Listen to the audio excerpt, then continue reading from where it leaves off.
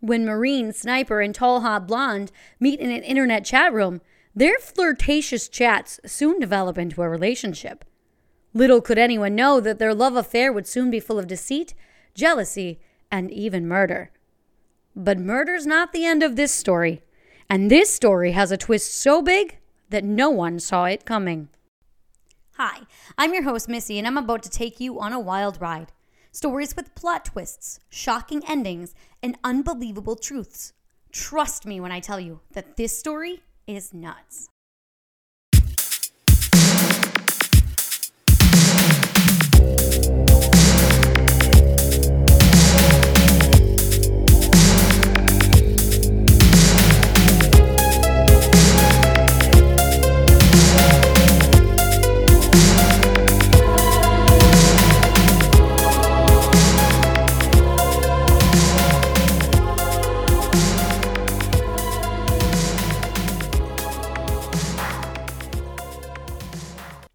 It's May 2005, and Marine Sniper and Talhotblond strike up a conversation in a teen chat room called Pogo. Talhotblond, who's getting a lot of attention from the men in the chat room, is an 18-year-old named Jessie from West Virginia. She takes interest in Marine Sniper, real name Tommy, who soon tells her he's about to leave for duty in Iraq. His picture shows Tommy in his Marine uniform. He tells Jessie that he's 6 foot tall, with red hair, big shoulders, and muscles. Quickly, Tommy and Jessie begin messaging each other every single day. And then their chats turn romantic. Tommy begins to obsess over Talhotblond. They send each other gifts, love letters, and exchange phone calls, and even I love yous. Tommy even talks about marriage with Jessie. But you see, there is a problem. Marine Sniper is actually 46-year-old machinist and Sunday school teacher Thomas Montgomery from Buffalo, New York. He isn't an active Marine. He's already married and he has 2 kids and he works a dead-end job. Every picture that Tommy had sent Jessie was a photo from his younger years, 30 years prior. And although he had been a Marine at one point, he hadn't even been a sniper. Thomas Montgomery is looking for an escape from his real life, and he finds it with Jessie. Their relationship lasts 2 years, and Thomas starts to admit that he's beginning to lose touch with reality. Sensing that he is falling deeper and deeper into obsession with the young woman, he writes himself a note that says, "On January 2nd, 2006, Tom Montgomery, 46 years old, ceases to exist and is replaced by 18-year-old battle-scarred Marine. He is moving to West Virginia to be with the love of his life." But that's not how things will work out for Thomas, and soon his lies will come to light. When one of Thomas's daughters is using her father's computer, she discovers a message from Jessie, and she quickly tells her mom. Thomas's wife soon finds the love letters, gifts, and racy photos, along with a pair of red panties that Jessie had sent to Thomas.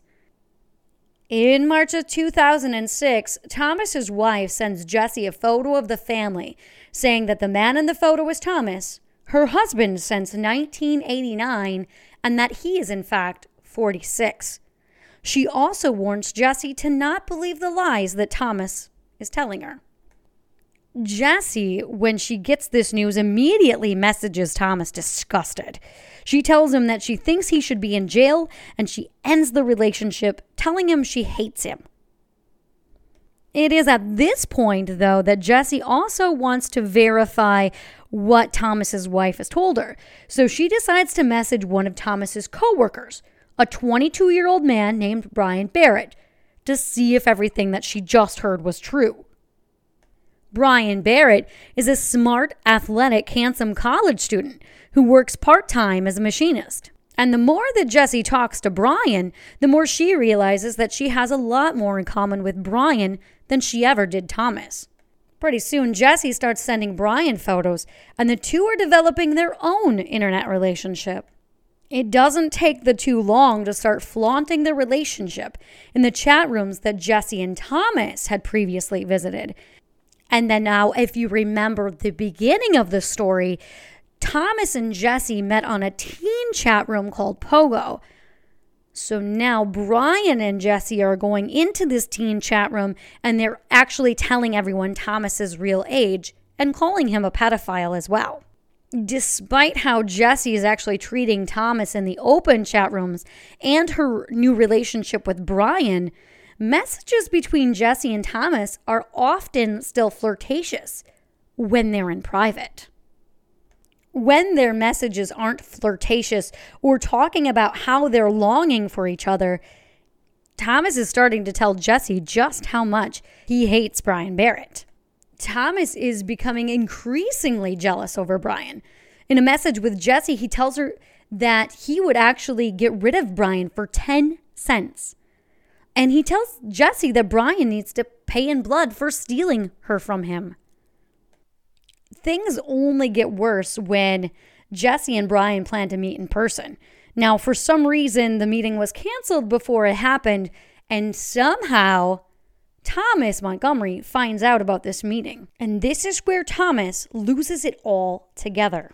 On September 15th, 2006, as Brian Barrett was leaving work, Thomas Montgomery, dressed in camo and a ski mask, shoots Brian Barrett 3 times with a military rifle, killing him, leaving him in the parking lot to be found 2 days later by other coworkers. Friends and family of Brian Barrett are confused. Brian was a sweet, talented kid, and why would anyone want to kill him? It was then that the other coworkers alerted police to the fact that there was a love triangle with Brian and Jesse and Thomas, and immediately they put it together. Thomas, in a fit of jealousy, killed Brian. But now, police are concerned for Jesse's safety. Would he go after her too?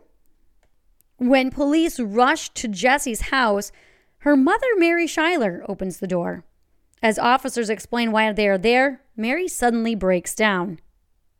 "It was me," she said. Talhotblond was in fact not 18-year-old Jesse, but 45-year-old Mary Schuyler. As it turns out, Mary had catfished both Thomas and Brian, and she had even taken provocative photos of her own daughter, whose real name was Jessie, and sent those photos to men on the internet without Jesse's knowledge or consent. She had purposely looked for photos of her daughter showing skin, and she either stole the underwear from her daughter's own dresser or bought some to send to men on the internet. Thomas Montgomery was charged and pled guilty to the murder of his coworker Brian Barrett. In exchange for a plea, he received 20 years in prison. His wife soon divorced him. Mary Schuyler was never charged with her involvement in this case. However, Brian Barrett's family petitioned to enact laws in New York that would make some of Mary's actions in this case illegal. Mary Schuyler did not get off 100% scot-free either, though.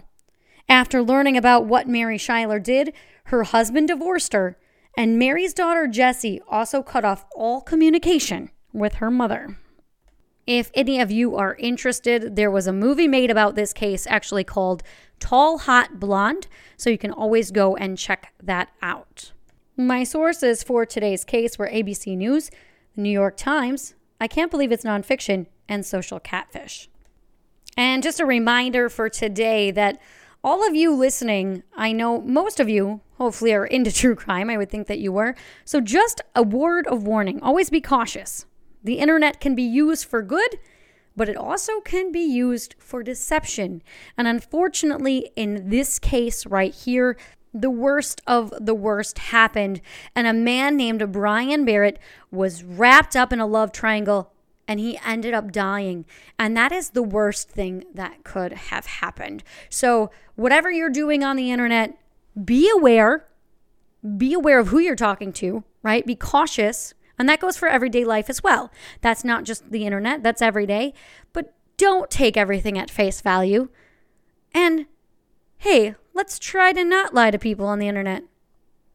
The worst thing about this case is that multiple lives were ruined here. Not just Jesse, Brian's, or Thomas's, but I mean their entire families were ruined as well. And so just taking that into consideration, be careful who you're talking to, and you know what? Don't be an asshole. And that just goes for everyday life as well. Hey, if you want to discuss this case or any other cases that I cover on this show, join our Facebook group. It is facebook.com/thisstoryisnutspodcast. It's the place where we can talk about the crimes. We can also talk about other cases. So I actually post things multiple times a week on that Facebook group. So if you're into strange, crazy cases, go ahead and join our group if you haven't already. If you have a story for the podcast, go ahead and send me an email. It could be your story or a story you want covered on the show. It is thisstoryisnuts@gmail.com. You can also find me on all the other socials, so Instagram and Twitter as well. Hey, next Wednesday, all new episode of This Story is Nuts, so please come back next Wednesday. That drops as soon as midnight, so right away in the morning that drops. Go ahead and give it a listen. Next week's episode is actually completely different from what we've been doing already. It's not quite true crime, but it doesn't make it any less crazy. I want you to come on back next week and listen to that episode because it is really going to mess with your head. Probably. I think it will. So come back next week. Until next time, stay nutty, my friends. This Story is Nuts is written and produced by Missy Reese, with music composed by Logan Reese off of GroovePad.